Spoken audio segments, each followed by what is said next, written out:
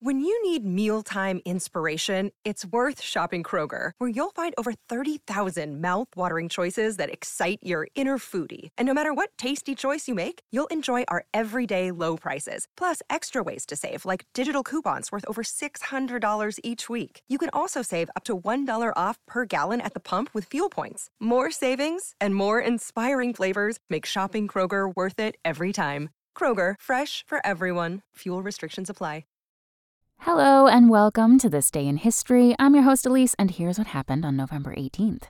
It was one of the biggest and bloodiest battles of World War I. On this day in 1916, British Commander-in-Chief Douglas Haig called a halt to his army's offensive near the Somme River in northwestern France, ending the epic Battle of the Somme after more than 4 months of deadly conflict. Although Haig himself declared the battle a success, British Prime Minister David Lloyd George condemned the offensive, saying that it was not the effort at Somme, but the entrance of the U.S. into the war that led to Allied victory. Surprising fact, over the course of the 4-month battle, which included 90 Allied attacks, the Allies were able to advance a total of only 6 miles in the Somme region, at the cost of 146,000 soldiers killed and over 200,000 more injured.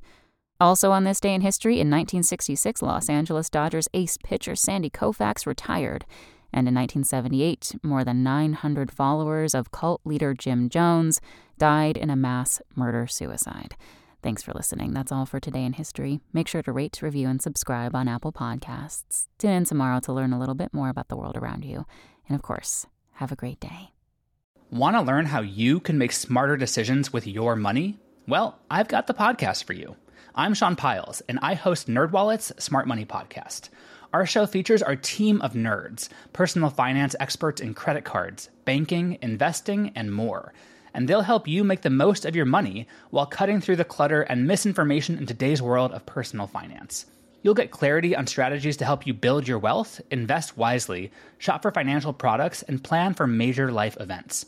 Listen to NerdWallet's Smart Money Podcast wherever you get your podcasts.